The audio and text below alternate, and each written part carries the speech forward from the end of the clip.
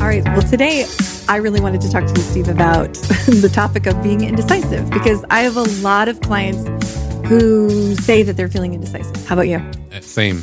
Yeah, I actually am oddly excited about the topic, because I think there's so much change and uncertainty going on. That's part of it. But I think that's also, it's common that we don't have a framework for decision making. Mm-hmm. It's just kind of expected that you learn how at some point. Yeah. And don't you feel like that some people are like kind of more naturally good at it? Yeah, that's kind of what you hear is like, I'm good at decision making, I'm decisive, or I'm indecisive. So what, you're screwed if you're just not. If you're indecisive, you're ruined forever. Right. But so if you're listening to this and you're like, oh, great, they're just going to talk about being indecisive, I just want you to know that I'm going to give you 5 key things actually to help you start moving into being more and these indecisive. Are good. These are good ones, folks. I mean, I am naturally very, very indecisive. I overthink things. I overanalyze.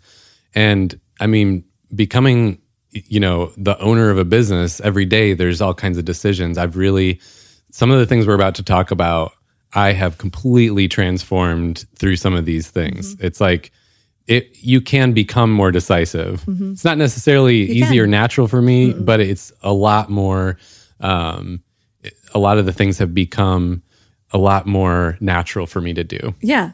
Okay. So obviously the reason this is coming up, because you and I do a lot of corporate coaching, right? So in the corporate culture, the way people move up the ladder is by becoming more decisive. Like you have to be a good decision maker to grow. And this is like a core competency, right? Right. So that's an obvious place. It plays out at work. So what are other places though that decision making plays out in?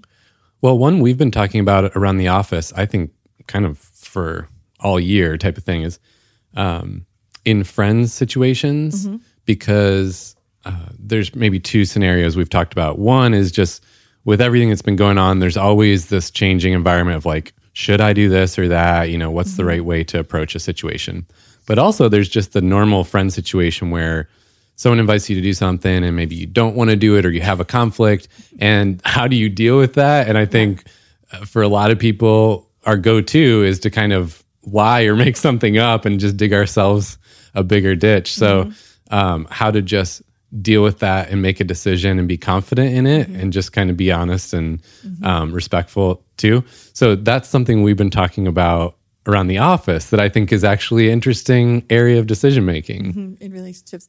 I would say at home, it really plays out for me. And of course, we could go down a total rabbit trail here, which we will not, around the Myers-Briggs 2 letters of the J and the P, because it is another podcast that I do talk about this. But J's like decisions made, P's like options open. So that's a whole thing too. Is like P's are like ideas. J's are like, for God's sake, someone decide. So I live in a home with 2 P's. I am closer to the J line, but we both are like so many options that we're like, I'm exhausted now. No one's decided anything. Yes. And but it plays out in our home. Yeah. You said relationships. Another one there is spending money, shopping. Yeah. Okay. We were trying to buy plane tickets the other night. It's a 3-hour endeavor in our house. This cannot happen. We're exhausted. Yeah. Or, I know a few people in my life who, they're excited to go to the store to shop for something, and then they come home beat and exhausted because of all the decisions that had to be made. Right. So actually, I have a very clear line with my husband about something.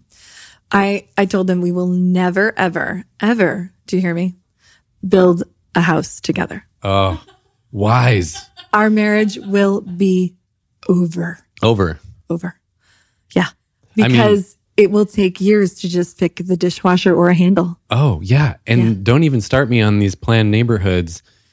We know someone, Ryan, if you're listening, who just built a house in one of these where you had to choose not just the dishwasher, the color of the trim. You had to choose this handle and that handle. And there were thousands of decisions. Yeah, no. And I looked at him, I was like, that never would have happened for us. That sounds like a dream come true to me. I'm like, give me all the decisions. I will make them in an hour. I could probably build a custom house while y'all are doing this You probably podcast. No, because I know exactly what I want. Right. And But that's then that would just be would be just my opinion. So it's hard. Like, because I you live gotta with a weigh P. in. My husband is a P. which there are business opportunities in this, Jacqueline. There really are. We last night at home we talked about hiring you to plan our Done. vacation coming Done. up. Oh my God. I 'Cause really it's overwhelming would. to even If think anyone about. I like needs to go on vacation with people like you. Oh, done. Yeah. As Yeah, long just as let you me give make all the some freedom decisions. in the planning, like freedom in space, right? Like, I like to give choices, but like select one. And then Okay, we're going to go stay from on there. the microphone. Yeah. So I hired a contractor one time. Okay. And I was like, hey, I need some remodeling done in the kitchen. He goes, what do you want? I said, I don't know. You just tell me. He's like, that's not how it works. No, He's hire like, you me have next to tell me time. what kind of cabinet. I'm like, I don't know. You just decide. He's like, if I decide and it's wrong, you will yell at me. No, 100%. But I don't know how to decide. So I really just wanted someone like you who just said, Like, boom. here's 3 color schemes. Yeah, boom. You pick the one you like the best. Right. Yeah. But it doesn't work that way. No. So I love that. I love that. So that's not a stressful area for you. No, it's fun. Yeah. It's fun. Okay. So for those of you who it is, we're going to keep moving forward here. Okay. So when you live in the land of indecisiveness, in whatever category that is, home, purchasing, work, which is what we're really going to focus on a little bit today. The place in which you need to begin is to first ask the question, why? Ask the question, why? Why am I afraid to make the decision? If you can get to the why, we can solve for this. So why are some reasons that you think people are afraid to make decisions? Well, one that comes to mind is you kind of mentioned options. And yeah, there are a good set of personality types where the options paralyze. So I always think about it visually as growing up, the first time I'm getting a computer, it's like you've got Best Buy and you've got Apple. And I used to be more of an HP person, so I'm going to Best Buy and there's 25 different computers to choose from. And the spec sheet, and I'm an engineer by trade, I can actually read the spec sheet. Most people can't even read it. And I'm still going, what the heck are these things? I don't know. And now I'm paralyzed by option overload. Yeah. Fast forward years later when I kind of made the switch to Apple and I walk in the store and they said, here's the 2 you have to choose from. Tell me what you use it for mainly. Okay, you need this one. And I walk out of the store feeling great. Yeah. I got the right one. It was easy. It was clean. And sometimes the options can paralyze, but I think the interesting piece of that is on the backside of the decision.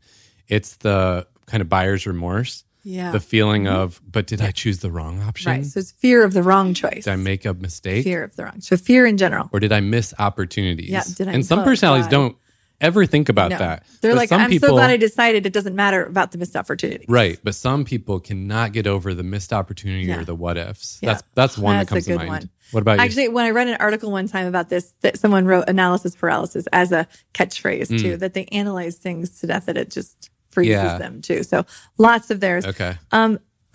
These are ones that I've heard from different clients too, is just perfectionism. So I can't decide because I need it to be perfect. So therefore I'll decide nothing. And maybe unless it could be a perfect decision, nothing's going to be decided. exactly. And this is an offshoot, but can be similar sometimes. I need more data. Yeah, right. I don't have enough Like information endless. yet. Yeah. Another one is fear of just failure. So if I decide I might fail, but on the opposite side, I was recently coaching someone and he was saying, I'm struggling with indecisiveness. And I said, what are you afraid of? He said, actually, I'm a little bit afraid of the consequences of success. Yeah. That is an interesting one. It does happen more often than you think. Wow. Another one that I heard the other day and that I struggle with is actually not fear of failure for myself, but fear of others' reactions. Like I'm afraid of how they're going to react. I don't want to disappoint them. I don't want them to feel bad or uncomfortable. And it's like the fear of how it affects the people around you. Yeah. And that can be a big one also from all kinds of dynamics you grew up with and that getting kind of hardwired into you. It's like, well, as soon as I make this decision, somebody's not going to like me. Yeah. So how do you feel like just first identifying the why helps moving forward? If you know what you're afraid of, how do you feel like that helps? Well, I think you nailed it with, and of course, as coaches, this is kind of the root of what we do. It's like, if you don't know what the problem is, the root cause, you can't begin to solve it at all. So it's understanding yeah, where is that coming from? So we can address that. That awareness is the first step. Right. And you know how I'm a big fan of the worst case scenario. Uh-huh.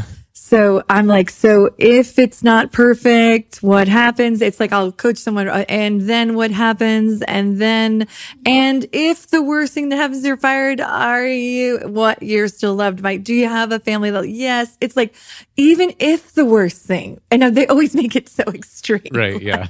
Like the CEO came down the stairs specifically to your cubicle and said, you suck and you're fired. Like that's sometimes the actual visual people have. And when you dismiss it, they're like, actually, right. The worst thing that might happen is maybe I missed something and my boss said, these points were awesome. Next time when you're working on it, don't forget this one. Right. And you've just learned something for the next time. Yeah.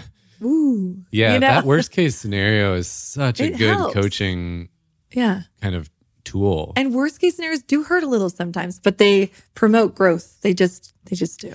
Well, and there's the element of the unknown is scary. Yeah. You know how in scary movies or horror films, I don't watch those anymore, but I do like some of the like scary movies from I don't know, years ago. Yeah. It's I never like them. I don't like them at all. So you won't know what I'm talking about. No. When they show the villain too early, it ruins the whole thing. But if the monster is kind of concealed and then the whole time, sometimes you never see it, like Blair Witch Project or something, you never see the bad guy, it makes it scarier. And so there also is some psychological stuff around if you go there and you address the worst case scenario and you actually like say it and look at it in the face, yes, it reduces the amount of scariness that comes along with it. Well, remember in Scooby-Doo, it was always a person. Yeah. Consistently, if you took the mask off. See, you love horror films. He didn't take off that mask until at the end. And you watched every time though. But if they would have just done that sooner, they would have just known. Yeah, there's that suspense element. It was a person again. But I mean, I don't think I know that's a lot of what happens when you're working with someone in that worst case scenario. Yes. It's kind of looking at it instead of it being this mysterious hidden undertone. So the first thing is ask the why. The next process to move forward and out of this place is, what is your go-to? So what is your go-to? So for example, what's your default in decision making? So are you a person who just delays? Are you a person who, so I would just say my husband, he's not here so I can throw him under the bus. He's just change your mind. Uh-huh. His first decision is never his decision. Uh-huh. He really always is the three decisions. So his go-to is that he doesn't stick to the first one. So therefore, if I was coaching him, which I'm not going to, I would say try really hard to change your muscle memory around sticking to the first decision in the small things. Yeah. So that you can learn to trust your instincts on the first decision you make. Are we going to talk more about that one? Yes. Okay, because we definitely need to dive into that point.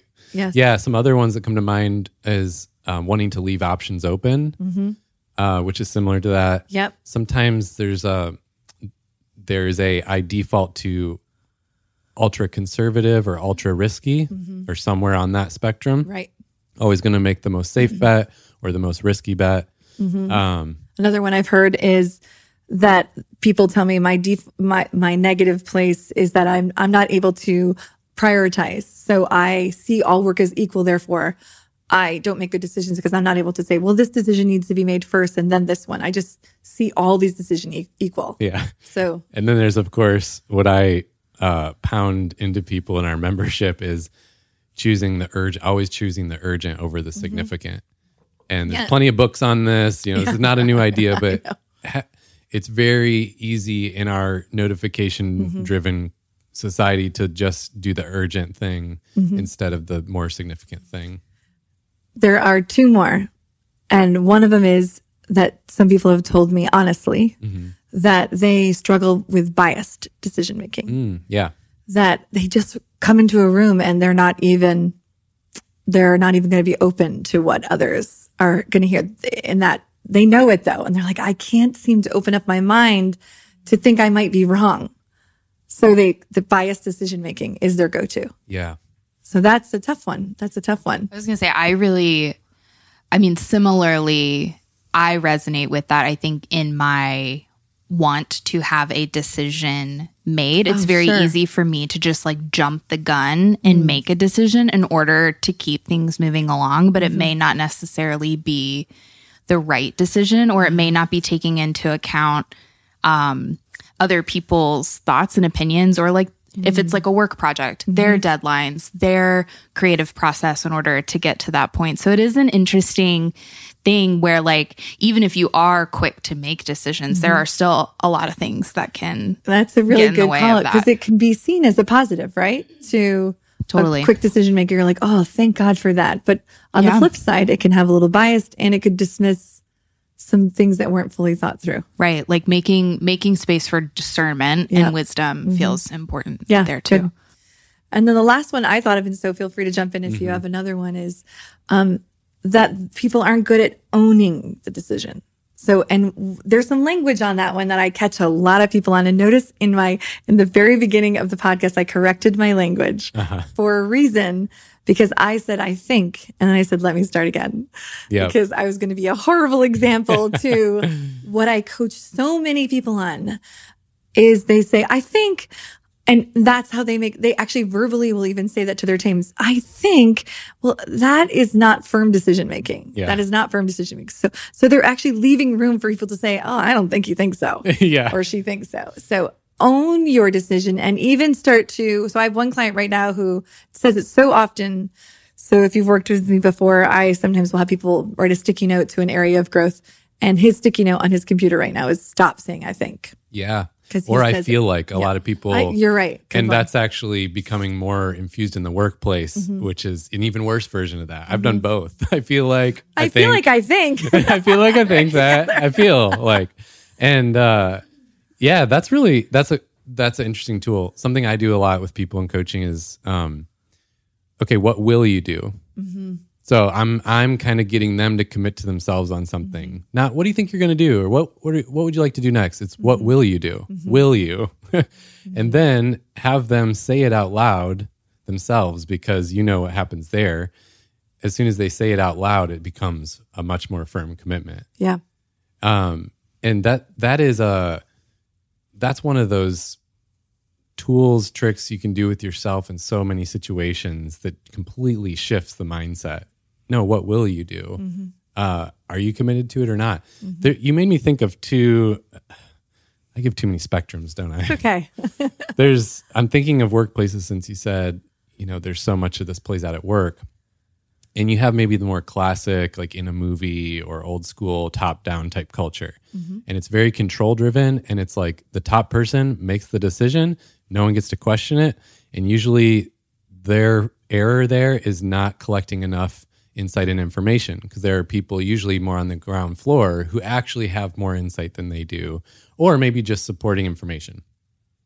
Other end of the spectrum, consensus-driven cultures. This is where a lot of companies have arced in recent years, and it's all about no one's going to make the decision. We're just going to wait for it to somehow like arc and play out towards something. And that one's tricky, because while you can easily see how there's no decision making, it's not a type of decision making for them. It's zero decision making. There is no decision making present. But also, how do you fix that? Because no one is in control. No one has the ownership to change that muscle memory. So that's a tricky one, but it's a good one to be aware of if that's the situation you're in. So in that one, it just also reminds me that there really does need to be a final say person. Yeah. Even if it's a consensus-driven culture, there still has to be a person that says, it. Even if it's just a facilitator in the room who's saying, this is what I'm seeing, so here's the deciation, agree or disagree.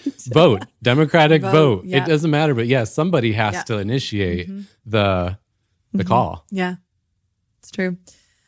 Well, before we move into the 5 things, because people are like, she said she was going to give me 5 things to do to help change How many do we have right now? Have we done 1 or 20? No, those are just the whys, the what's your base. But there also, just one more call out, is that there's just 3 levels of decision making that I also just want to just have you think about. And one of them is that there is long-term decision making. It's important to think How big is this decision? So that one's more strategic thinking, right? And then there's like medium and short term. Some people call that more technical decision making. And then there's just operational decision making, which is more today, day to day. So those are easier ones. So first of all, when you're making a decision, sometimes it's nice to think, what category am I in?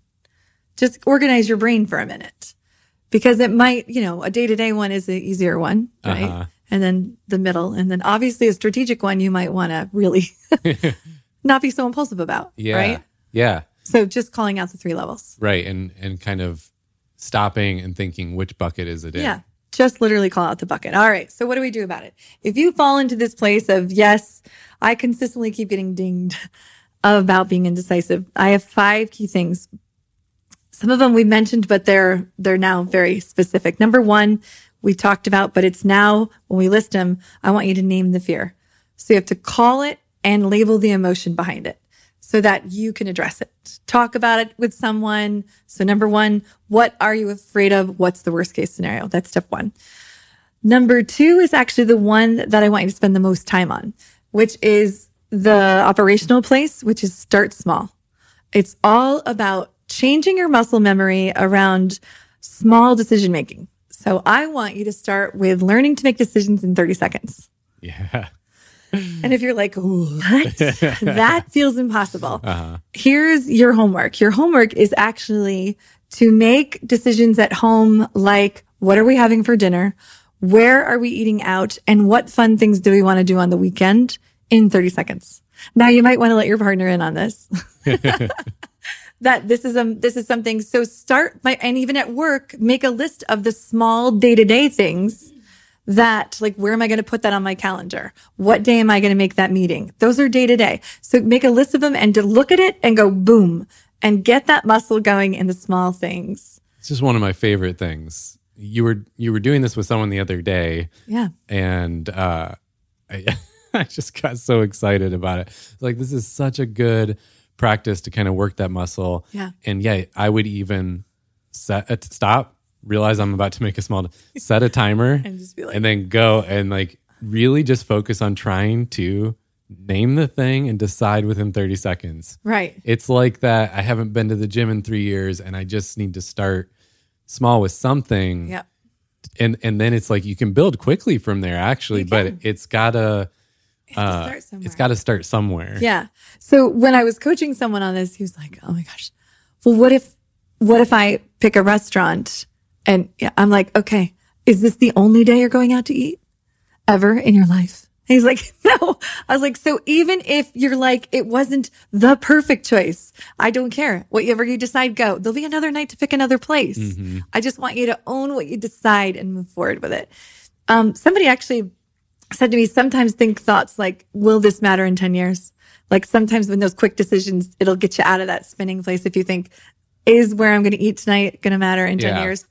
Stop. Right. Stop, And when you just name it as an experiment, it can free you up sometimes to fail a little bit. So it's like, it's an experiment. I'm a person who, I hate missing out on the opportunity. So it's like, if I made the wrong decision, I can't let go of that. Right. Hey, for this week, I'm going to make quick decisions. My goal is to work on that muscle. So I'm probably going to make some bad decisions. Mm-hmm. And it's almost like I'm in this safe space now for this week to do that and let go of the results. Yeah, you can even let your team know, I'm working on a new muscle. Right. Or your upper manager and say, hey, I'm trying this out. I just want to let you know what's kind of going on in my head. Ooh, that's a great idea. And if you told them and let them kind of, at the end of a meeting, it's like, all right, every time you all look at me and give me 30 seconds, I have to decide, or I don't know. Yeah. But there's a cool dynamic there that is they will be very encouraged and empowered by like not just seeing you work on that, because they need to work on things themselves too, but also by hearing the firm decision at the end when you're going to use the language like, this is what we decided. We will do this and not, I feel like, or I think, or what do you think? Right. And also that vulnerability that people are longing for in the workplace, it will be an example of that to show them, even though I am your leader, I'm always working on things too. So it gives permission to kind of work. I love that. All right. Number 3 is in the categories that you struggle with decision making, make go-to lists. So take, for instance, back to those small things. If you can never, and this one helped me in my early days because I was not raised with a mom who really knew how to cook. So I came into my marriage not knowing how to cook.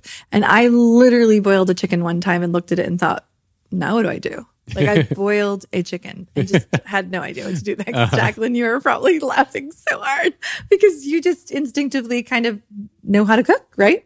So I used to feel a lot of stress around this. So one thing a friend recommended that I brought this into my life was as I grew in confidence, she's like, make a list of all the things you know how to make so that you're not being the one that you get paralyzed.